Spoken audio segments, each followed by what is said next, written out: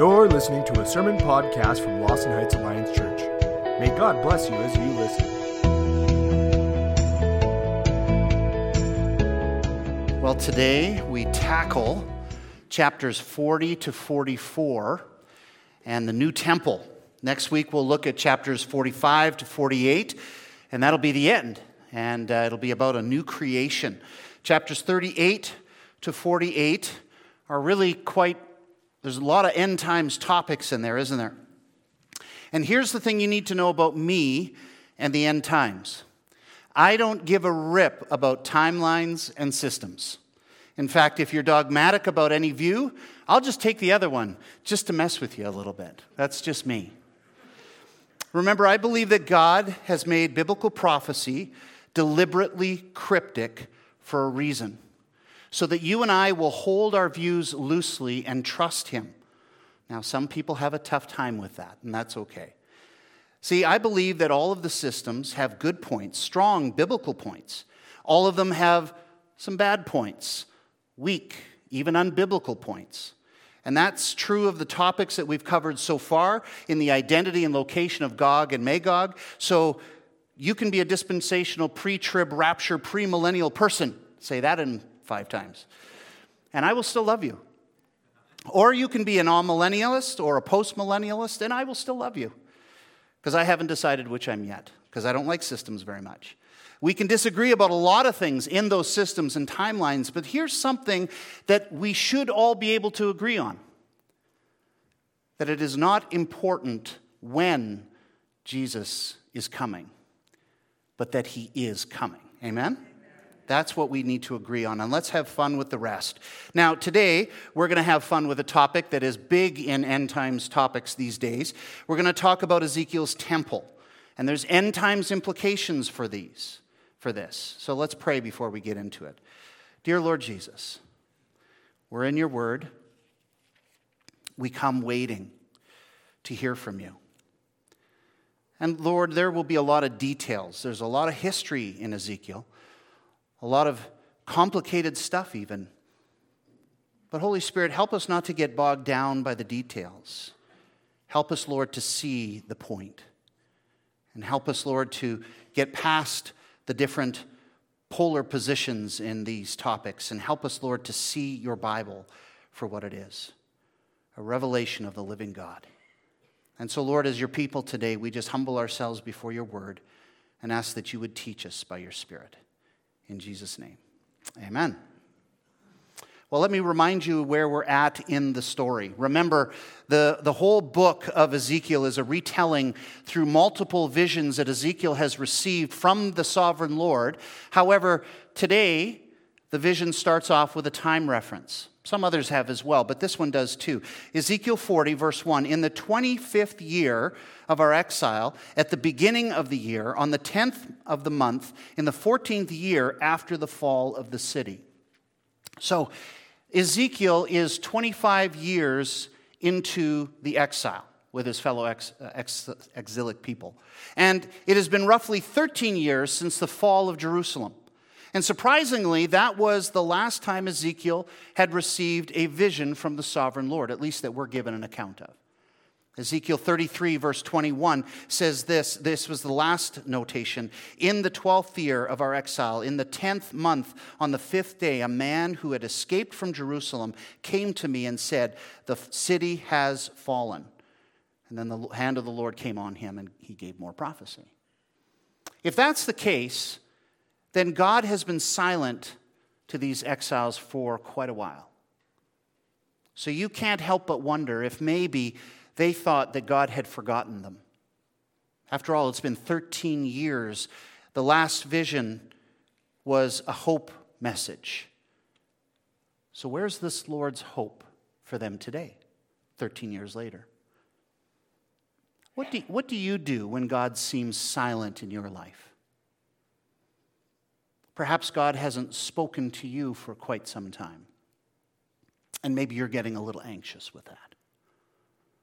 Today's vision would have been especially meaningful to Ezekiel, being that he was a priest by profession. So let's pick it up in verse 2, Ezekiel 40, verses 2 to 4. In visions of God, he took me to the land of Israel.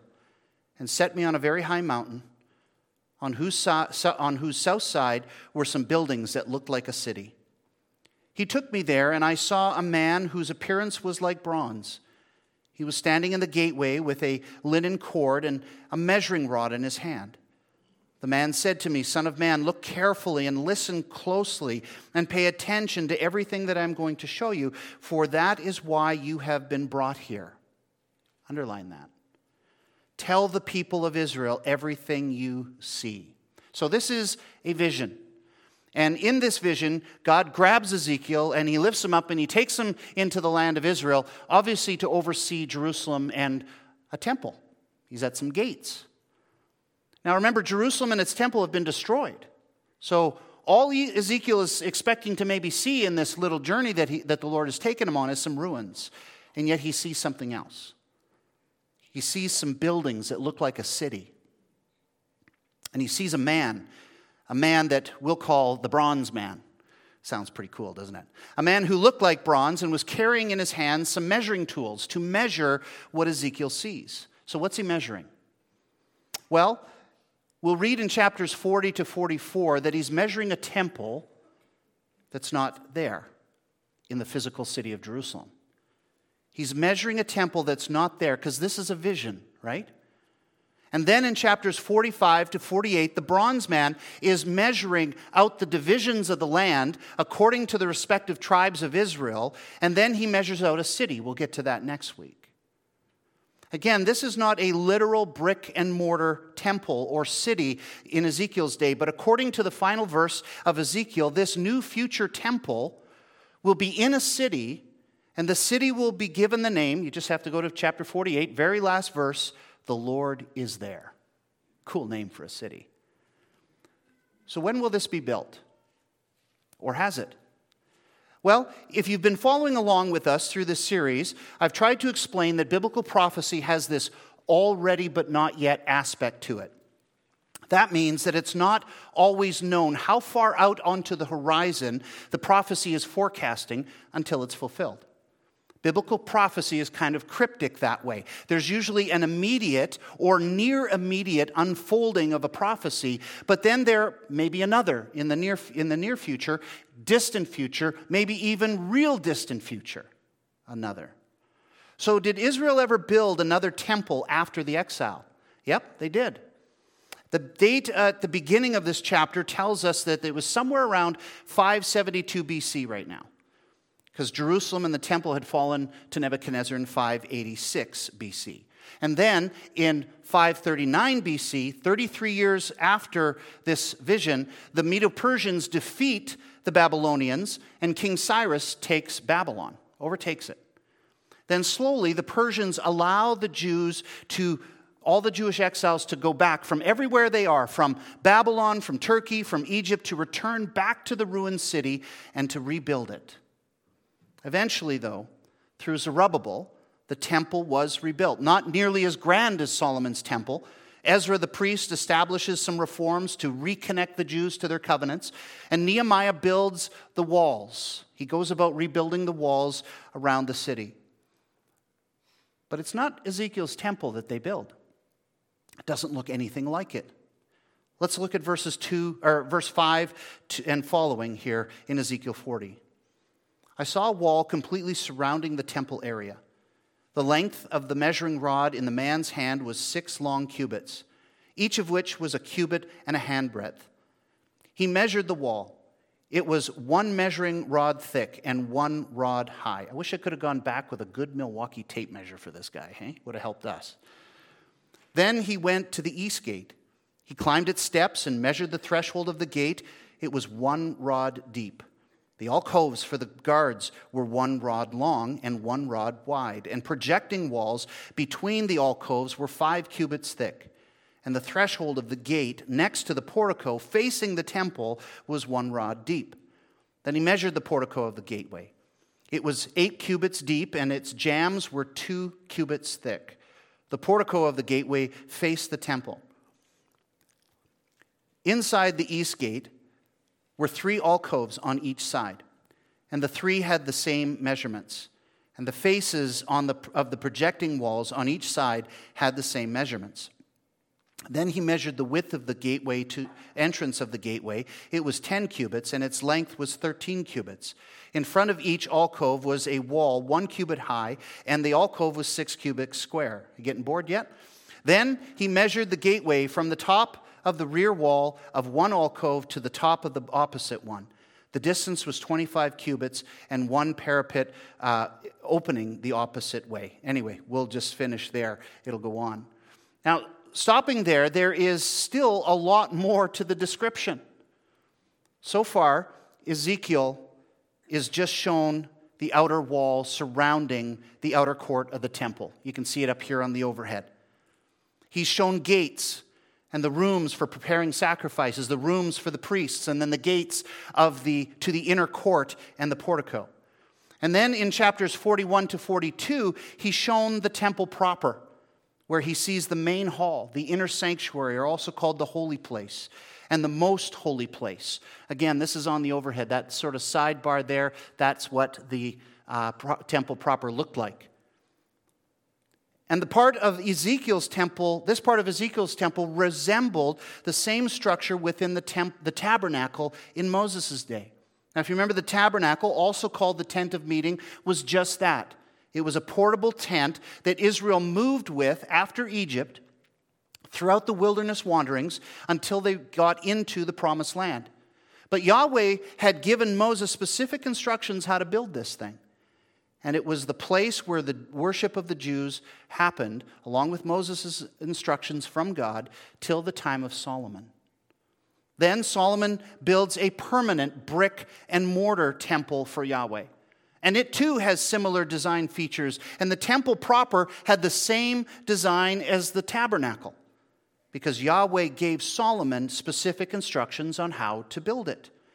And as you know, the temple was destroyed by Nebuchadnezzar in 586 BC. So that temple is gone. Now Ezekiel's temple describes a new temple. And the temple proper, the main hall, the inner sanctuary or the holy place, and the most holy place, again, have the same design features, but it's much, much, much bigger. Turn to Ezekiel 41. We'll start in verse 1. Then the man brought me to the main house and measured the jambs. The width of the jambs was 6 cubits on each side. The entrance was 10 cubits wide, and the projecting walls on each side of it were 5 cubits wide. He also measured the main hall, and it was 40 cubits long and 20 cubits wide. Then he went into the inner sanctuary and measured the jambs of the entrance. Each was 2 cubits wide. The entrance was 6 cubits wide, and the projecting walls on each side of it were 7 cubits wide. And he measured the length of the inner sanctuary. It was 20 cubits, and its width was 20 cubits across the end of the main hall. And he said, "This is the most holy place." Then he measured the wall of the temple. It was 6 cubits thick, and each side room around the temple was 4 cubits wide. The side rooms were on 3 levels, one above another, 30 on each level. And there were ledges all around the wall of the temple to serve as supports for the side rooms, so that the supports were not inserted into the wall of the temple. The side rooms all around the temple were wider at each. Anyway, goes on, more. Ezekiel continues to watch as the bronze man measures everything. So if this temple was not Zerubbabel's temple, after Solomon's temple was destroyed, in 515 BC, then it must be a more future temple. If we skip forward to the Roman Empire, then the next Jewish temple to be built in Jerusalem is Herod's temple. Again, the main sanctuary, the temple proper, that is, has the same design features as the tabernacle and of Solomon's temple and of Zerubbabel's temple. And it has the main hall, the inner sanctuary or holy place, and the most holy place. But Herod's temple of the Roman Empire, the temple that Jesus visited, was not Ezekiel's temple. Ezekiel's temple was supposed to be much, much, much bigger. So what about a more future temple? Well, since Herod's temple was destroyed in 70 AD, we have not seen a new temple in Jerusalem even to this day, right? Now, if you follow any of the end times prognosticators out there, you have probably heard proposed that there is another temple that will be built in Jerusalem somewhere at the end of the age. When? Depends on when you think the millennium is, the 1,000-year reign of Christ on earth. And all the systems place this new temple at different points in their timeline. But I'm going to propose to you today that this isn't a literal future brick and mortar temple building. And there's a few reasons for that. Number one is this. There are features, several features of Ezekiel's temple that suggest that what's being described transcends the literalism that most end times folks impose on it. In other words, there are textual details that are not consistent with the rest of the Old Testament's development of God's dwelling place on earth. For instance, with everything that we've read so far from chapter 40 to 42, did you notice that Ezekiel is not asked to construct anything? Nowhere in these chapters is he asked to construct anything. On the contrary, chapter 40, verse 2 to 5, he is told to watch the bronze man as he measures everything, and then all he's supposed to do is report what he sees to his fellow Israelites. He's given a vision of the temple that already exists somewhere. No human being is said to have built it. That's notably different than every other dwelling place that Israel has seen so far. There's an article by Moshe Greenberg entitled "The Design and Themes of Israel's Program or Restoration," where he notes that Moses is given specific instructions on how Israel was supposed to build the tabernacle and how to pay for it. Solomon, too, he says, was given specific instructions about how to build these things and how to pay for it.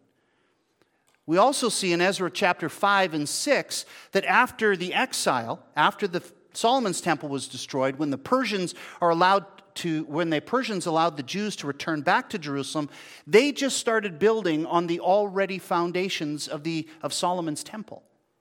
And when they were challenged by the authorities, they went and somehow found a scroll in the citadel of Ecbatana in the province of Media that says this. Ezra 6, 2 to 5. Memorandum. In the first year of King Cyrus, the king issued a decree concerning the temple of God in Jerusalem. Let the temple be rebuilt as a place to present sacrifices, and let its foundations be laid. It is to be 60 cubits high, 60 cubits wide, with 3 courses of large stones and 1 of timbers. The costs are to be paid by the royal treasury. So the tabernacle in Moses' day and the next 2 temples were commissioned works and built to certain architectural specifications by the Jews. As Leslie Allen observes in his commentary, Ezekiel, the Word Biblical Commentary, he says, significantly, there is no call to rebuild the temple, this Ezekiel temple, only to observe the regulations for rites and offerings. The new temple was to be Yahweh's creation, built for rather than by his people, as a model of his own being and of his relationship with them. Now, we call it Ezekiel's temple, but it wasn't Ezekiel's temple because he didn't build it, but because it's in his book. Ezekiel never builds anything. Except he played with some blocks, remember the first couple chapters? And what he describes is not a blueprint for anyone to build anything in the future. Second thing that we note about this, to know that it's not a literal brick and mortar building. Number 2, there are things that you would expect to see in the new temple that are not there. Number 1, there's no roof. There's no roof ever measured out in this temple. In fact, there's no description or measurement of any height of anything except the altar. There's measurements for length and width and everything, but no height measurements. So there is no roof. Moshe Greenberg, in his Anchor Yale Bible commentary on Ezekiel, suggests that this might pose a problem with ceremonial cleanliness, something you just wouldn't think about, but this commentator did. He said it would have a problem with ceremonial cleanliness. If a bird lands in the most holy place, that would be a problem. or poops anywhere within the temple, that would be a ceremonially unclean problem. Now, people who are bound to a literal temple at the end of the age like to point out how detailed the measurements are. And so there must be a literal temple. But how literal are we to take this temple if it doesn't have a roof? Michael Heiser on his podcast makes the following comments. Think about the logic of that statement. When they say the more detail something receives, that means we're supposed to take the passage literally. Well, if that's the case, what does that say about the meaning of prophecies that have less detail? Should we take them non-literally then? There are plenty of Old Testament prophecies about Messiah that lack detail. In some cases, they're kind of ambiguous. The fact that something is laid out in detail is not an argument against its symbolic meaning later on, either within the Old Testament or with how the New Testament repurposes something. By way of illustration, Passover is laid out in great detail in 2 chapters of the Old Testament. But we all know that it's considered a type, a symbolic thing, that not that it didn't happen, but it is considered for New Testament purposes a symbolic thing of how Christ was sacrificed on the cross later in the Gospels. And when you read crucifixion accounts in the Gospels, Jesus doesn't act out the instructions of the Passover. Yet, the New Testament writers, and us, get the implication of the symbols, don't we? Ezekiel's temple is a type. It is a picture of a future temple designed and built by God himself. Also, there are some temple furnishings missing in this temple. Commentator Moshe Greenberg again notes that many furnishings from Moses' tabernacle and Solomon's temple are missing. Most notably, there's no Ark of the Covenant. There's no guardian cherubs in the most holy place, and there's no lamps in the holy place. And the only interior furniture mentioned is a vague altar of wood, found in Ezekiel 41, verse 20. Greenberg adds, very strange is the absence of a wall around the inner court, to which 3 massive gates might stand in relation. No equivalent to the lavers or to the bronze sea appears in the outer courts. And it was in all the others, the other temples. And where were the priests to wash? The notion that water issuing from the temple might serve is unlikely as a thing of cleanliness. For until it leaves the temple, it is too thin a stream for body washing. Why would it be a problem for there not to be water in this place for priests to wash? Well, to find out, we have to go back to Exodus chapter 30. We'll read verses 17 to 21. Remember, keep these pictures in mind. This builds on something for later. Exodus 30, 17 to 21. Then the Lord said to Moses, make a bronze basin with its bronze stand for washing. Place it between the tent of meeting and the altar and put water in it. Aaron and his sons are to wash their hands and feet with water from it. Whenever they enter the tent of meeting, they shall wash with water so that they do not die. Also, when they approach the altar to minister by presenting a food offering to the Lord, they shall wash their hands and feet so that they will not die. This is to be a lasting ordinance for Aaron and his descendants and for generations to come. But there's no bronze basins for washing in this new temple. The bronze basins are gone, but they're necessary for uncontaminating sacred space. See, these absences create problems for the prospect of a literal temple at the end of the age. But here's the real doozy. Number 3, why are there sacrifices in the new temple at the end of the age? Why are there sacrifices in the temple at the end of the age? Listen to chapter 43, verses 26 to 27. For 7 days they are to make atonement for the altar and cleanse it. Thus they will dedicate it. At the end of these days, for the 8th day on, the priests are to present your burnt offerings and fellowship offerings on the altar, and then I will accept you, declares the sovereign Lord. This was the Jewish obligation under the Old Covenant, right? But why would there be the sacrificial system? Why would it come back after Christ has established a new covenant? Listen to Hebrews chapter 10. Hebrews 10, verses 8 to 18. It's a lengthier part. First, he said, sacrifices and offerings and burnt offerings and sin offerings you did not desire, O God, nor were you pleased with them. Though they were offered in accordance with the law, then he said, here I am, I have come to do your will. That is Christ. He set aside the first covenant to establish the second. And by that will, we have been made holy through the sacrifice of the blood of Jesus Christ once for all. Day after day, every priest stands and performs his religious duties. Again and again, he offers the same sacrifices which can never take away sins.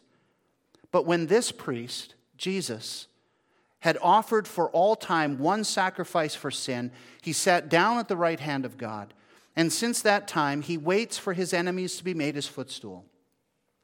For by one sacrifice, he has made perfect forever those who are being made holy. The Holy Spirit also testifies to us about this. First, he says, this is the covenant I will make with them after that time, he says. And I will put my laws in their hearts, and I will write them on their minds. That was in Ezekiel, if you remember, way back. Then he adds, their sins and lawless acts I will remember no more. And where these have been forgiven, sacrifices for sin are no longer what? Necessary. As one commentator put it, if the sacrificial system is brought back to atone for personal sin at the end of the age, then Hebrews was wrong. The book of Hebrews was wrong. Having sacrifices in the end times temple is hugely problematic, folks. In fact, it would be blasphemous for sacrifices and offerings to be needed in a future millennial temple. Now, some end times teachers who expect a literal temple propose that these offerings and sacrifices were more like memorial offerings and sacrifices, used to teach those in this period of history the need for sacrifices, for the sacrifice of Christ at the end of the age. But I like what Michael Heiser says. Commentator Michael Heiser says, since the temple was destroyed 2,000 years ago, Jews have come to Christ just fine without needing to watch a sacrifice to learn what Jesus did. Why not just hand them a New Testament and have them read about it? We don't need a sacrificial system at the end of the age. Romans 3:22-25, there is no difference between Jew and Gentile, for all have sinned and fall short of the glory of God, and all are justified freely by his grace through the redemption that came by Christ Jesus. God presented Christ as a sacrifice of atonement through the shedding of his blood to be received by faith. Some have suggested that these sacrifices are just for Israel. No. Did Jesus not declare on the cross, it is finished? So why would we expect a future millennial temple to have sacrifices? I'm going to propose to you something else, number 4. Could it be that this is not a literal brick and mortar building, but a temple of another kind? A temple of another kind. Let's skip forward to John chapter 1. It's in the New Testament here. John chapter 1, verse 14. If it's a future, what kind of future is it? Future temple. John 1:14. And the Word, Jesus, became flesh and dwelt among us. And we have seen his glory. Glory is of the only Son from the Father, full of grace and truth. Where was it that Israel saw the glory of God? In the tabernacle, the temple? Mounce's Greek dictionary says that this phrase, dwelt among us, skieno, means to pitch a tent, to encamp, to tabernacle with us. That's tent of meeting or tabernacle language, isn't it? Did he literally pitch a tent? No, his body was not a tent. It was a body of flesh and bone. But you know what parallel John is drawing on here, don't you? John chapter 2, verses 18-22. This is the time where Jesus overturns the tables in Herod's temple at Passover. The Jews then responded to Jesus, "What sign can you show us to prove your authority to do all this?" Jesus answered them, "Destroy this temple, and I will raise it up again in 3 days." They replied, "It has taken 46 years to build this temple, and you are going to raise it in 3 days?" But the temple he had spoken of was his what? Body. After he was raised from the dead, his disciples recalled what he had said, and then they believed the scriptures and the words that Jesus had spoken.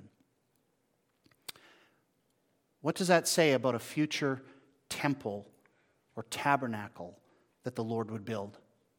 It's a literal temple, but not brick and mortar. It's Jesus who is the temple that tabernacled among us. It's a temple of another kind. He's a temple of another kind.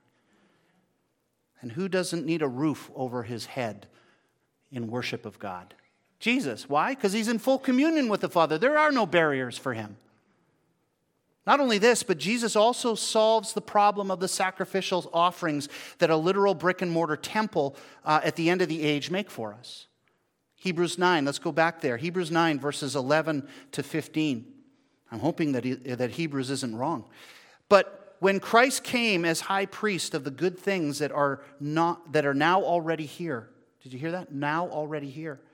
He went through the greater and more perfect tabernacle that is not made with human hands. That is to say, is not part of this creation. He did not enter by means of the blood of goats and calves, but he entered the most holy place once for all by his own blood, thus obtaining eternal redemption. The blood of goats and bulls and the ashes of a heifer sprinkled on those who were ceremonially unclean sanctified them so that they are outwardly clean. But how much more then will the blood of Christ, who through the eternal Spirit offered himself unblemished to God, cleanse our consciences from acts that lead to death so that we may serve the living God? For this reason, Christ is the mediator of a new covenant, and that those who are called may receive the promised eternal inheritance, now that he has died as a ransom to set them free from the sins committed under the first covenant.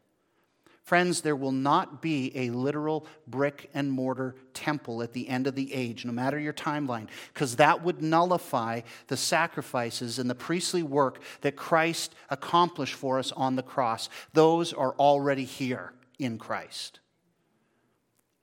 But didn't Jesus ascend back to the Father? So what about a temple now? Yes, he did ascend. But he also did something extraordinary for us when he ascended.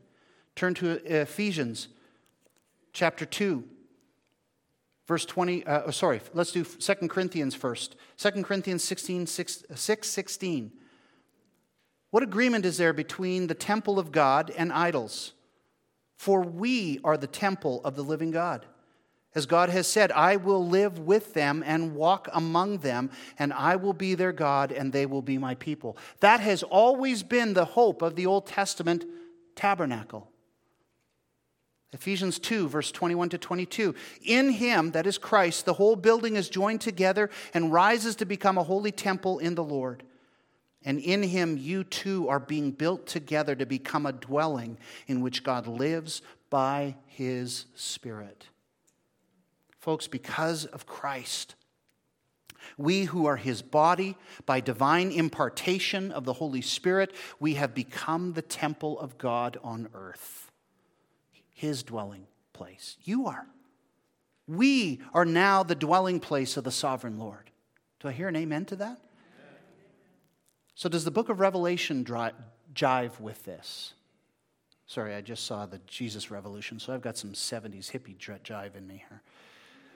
Revelation 3:11 to 12. This is to the church in Philadelphia. Jesus said, I am coming soon. Hold on to what you have so that no one will take your crown. The one who is victorious, the Christian who is victorious, I will make a pillar in the temple of my God. Literally? Like I'm going to become a stone pillar in the temple of God? No, we all know that is not brick and mortar pillar.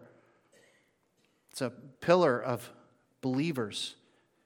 Can we not agree then that the entire language of the New Testament regarding this new temple is the people of God united in Christ? It's nothing else but that. So why would we think that God would change his mind in the book of Revelation when John sees a vision of the temple? When his whole point was to make us his temple. not a brick and mortar temple. From Revelation 3 to Revelation 16, the only temple references are the temple of God in heaven. Did you know that? Chapter 15, for instance, verses 5 and 6. After this I looked, and I saw in heaven the temple, that is, the tabernacle of the covenant law. And it was opened. Out of the temple came the 7 angels with the 7 plagues. It isn't until Revelation 21 when the holy city makes its way from heaven to earth. Let me read it, verses 1 to 4. Revelation 21, 1 to 4. Then I saw a new heaven and a new earth. For the first heaven and the first earth had passed away, and there was no longer any sea. I saw the holy city. We'll talk about that next week. The New Jerusalem, coming down out of heaven from God. From where? God. Prepared as a bride, beautifully dressed for her husband. And I heard a loud voice from the throne saying, "Look, God's dwelling place is now among people, and he will dwell with them. They will be his people, and God himself will be with them and be their God." Now skip ahead to verse 22. I did not see a temple in the city, because the Lord God Almighty and the Lamb are its temple. No brick and mortar temple at the end of the age. Remember that John's temple description comes out of a vision. So we should be very careful not to impose too much literalism on the book of Revelation. Ezekiel's temple also came out of a vision. Vision does not necessarily mean literal. But equally, non-literal does not mean not true. Here's where all of this has led me, and perhaps all of us today. Some of you will still believe in a literal temple, probably. There will be a temple at the end of the age, as in Revelation. But it will not be a physical brick and mortar temple. We need to be careful not to press the literalism of the Bible's texts to meet our own projected theories when we read it. God has already prepared a temple. It's called Jesus. And by extension, we, the church, his body, are now his temple on earth, and will be even more fully come the end of the age. So if a brick and mortar temple is built in the future, and I probably would bet my family on that it wouldn't be, but if one happens to come along, a brick and mortar temple at the end of the age, or somewhere in the future, if it has a sacrificial system associated with it, you better not participate in it, because that will not be of God. And that's why you always need to read and listen to end times teachers. Even me, we just read about the Bereans last Thursday at our men's Bible study. You have to listen to all of us with your Bibles in hand. So what can we take away from today? Well, I think Ephesians 2 says it well for us. In Christ, the whole building is joined together and rises to become a holy temple in the Lord. That's us. In him, you too are being built together to become a dwelling in which God lives by his Spirit. That's us. That's the experience we should be living today. That's the kind of lifestyle that we should be pursuing today. Is it all literal? No, but there are aspects of it that transcend literalism. And we should figure that out. One day, God is going to wrap up human history. We don't know when. We don't really even know exactly how it will unfold out, even though somebody might think they do. But it will include us, guaranteed, the temple of God. And God is building us into a great dwelling place for his magnificent, glorious name.